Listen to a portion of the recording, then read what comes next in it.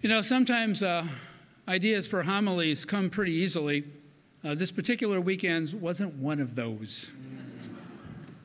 But earlier this week, I was at the grocery store, and while I was in the checkout line, I was killing time there, and I was looking at the magazines on the rack and who's doing or not doing what. And then I glanced over at the candy selection, and which I'm really not much of a candy eater. In fact, I think I still have Halloween candy left from when I was a kid.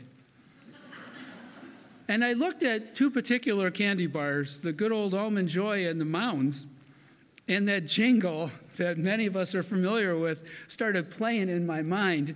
Sometimes you feel like a nut, and sometimes you don't. Now, I can only imagine what Father Dennis would have done with that had he been here. And he is under the weather a little bit, but he'll be okay. But I thank Father Ray because he literally just jumped off a plane and came right here to help us out today. You know, sometimes you feel like a nut and sometimes you don't. Obviously, the candy maker is letting us know that whatever our sweet tooth craving is for, they have us covered. And for such a reassuring message, we can be happy and satisfied. Happy and satisfied.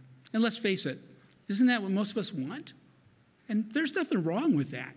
Nothing wrong with wanting to be happy and satisfied. But in our pursuit of happiness and satisfaction, sometimes situations in life come up. Situations in life come up that are anything but. However, as I was sounding off homily ideas with Colleen as we were sitting serenely by our fireplace and listening to a fabulous Advent CD, it's called All the Way to Bethlehem by Donna Ulisse. She's a bluegrass artist. Colleen simply looked up at me and said, "Remember, this is Gaudete, Rejoice Sunday, and we don't want a downer homily." So, with that, sometimes you feel like a nut and sometimes you don't. And today's readings have us covered for wherever you might be right now, and they lead us with hope and confidence and joy.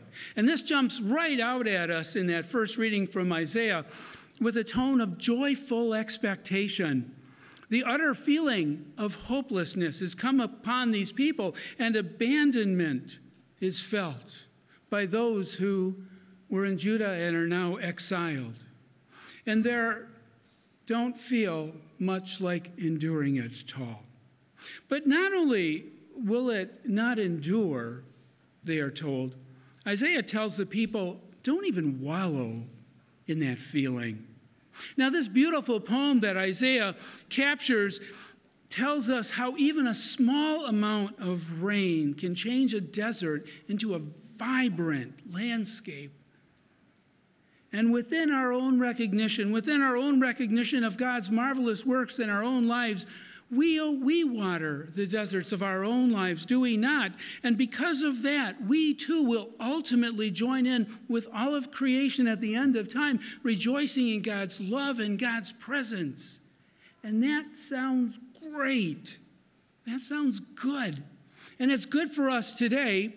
And how good, I was thinking as I was looking at that second reading, how good it must have been for the early Christians who actually experienced by themselves and through their families walking and talking and eating with the Lord, not to mention seeing him after the crucifixion. What joy they must have had. And yet in that second reading, St. James is having to reassure some of these early Christians. He's reassuring them, telling them, you're covered.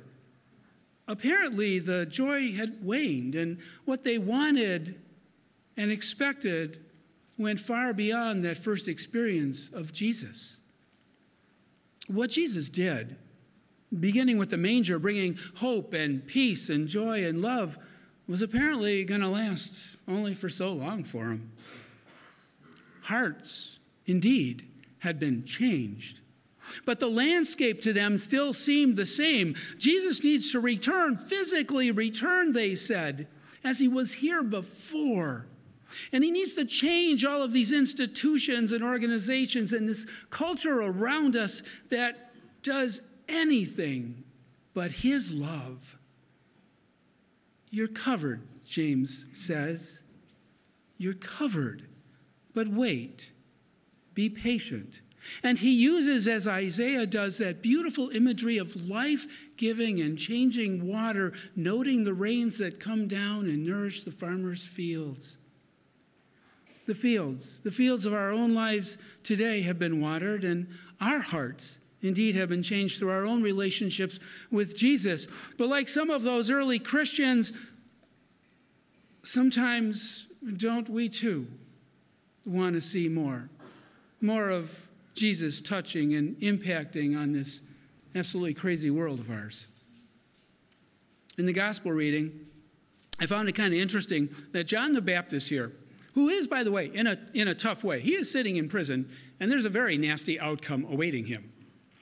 And all because he frankly just was calling people to God. And he questions whether or not Jesus is the one to come, the Messiah, the anointed one that the Jewish people had been expecting. And isn't this the same Jesus John baptized, saying he should be baptized by Jesus, not the other way around? Seems like at least he was pretty certain who Jesus was when he stepped in the water with them. Yet here he is from his prison cell asking this question: are you the one, or should we wait for somebody else? It's a question I've asked, a question I think many of us have asked in one way or another throughout our lives when the Legos aren't fitting perfectly together like we think they should. But Jesus tells John, and Matthew tells us, you're covered.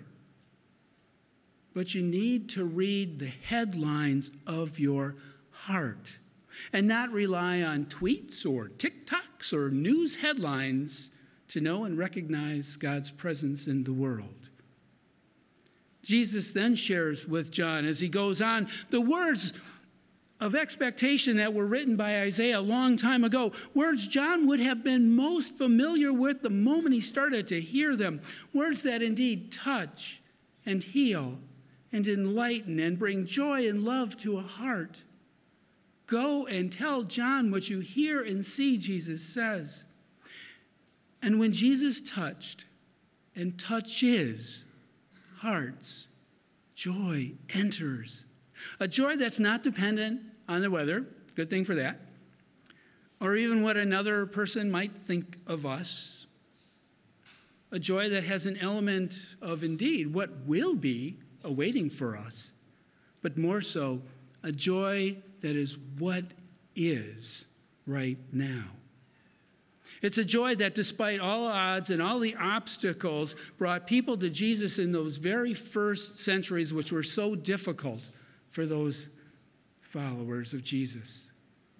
It's a joy that says, however our craving at this moment in time is, whatever we feel our relationship with God is at this moment, it will indeed be nourished and it will be satisfied in one way or another if we rely on that joy and if we let that joy lead us, starting indeed with ourselves and then truly one person at a time, to all who indeed have a craving in their hearts for this great love, our Lord. Sometimes you feel like a nut. Sometimes you don't. Whichever it is, Jesus has it covered.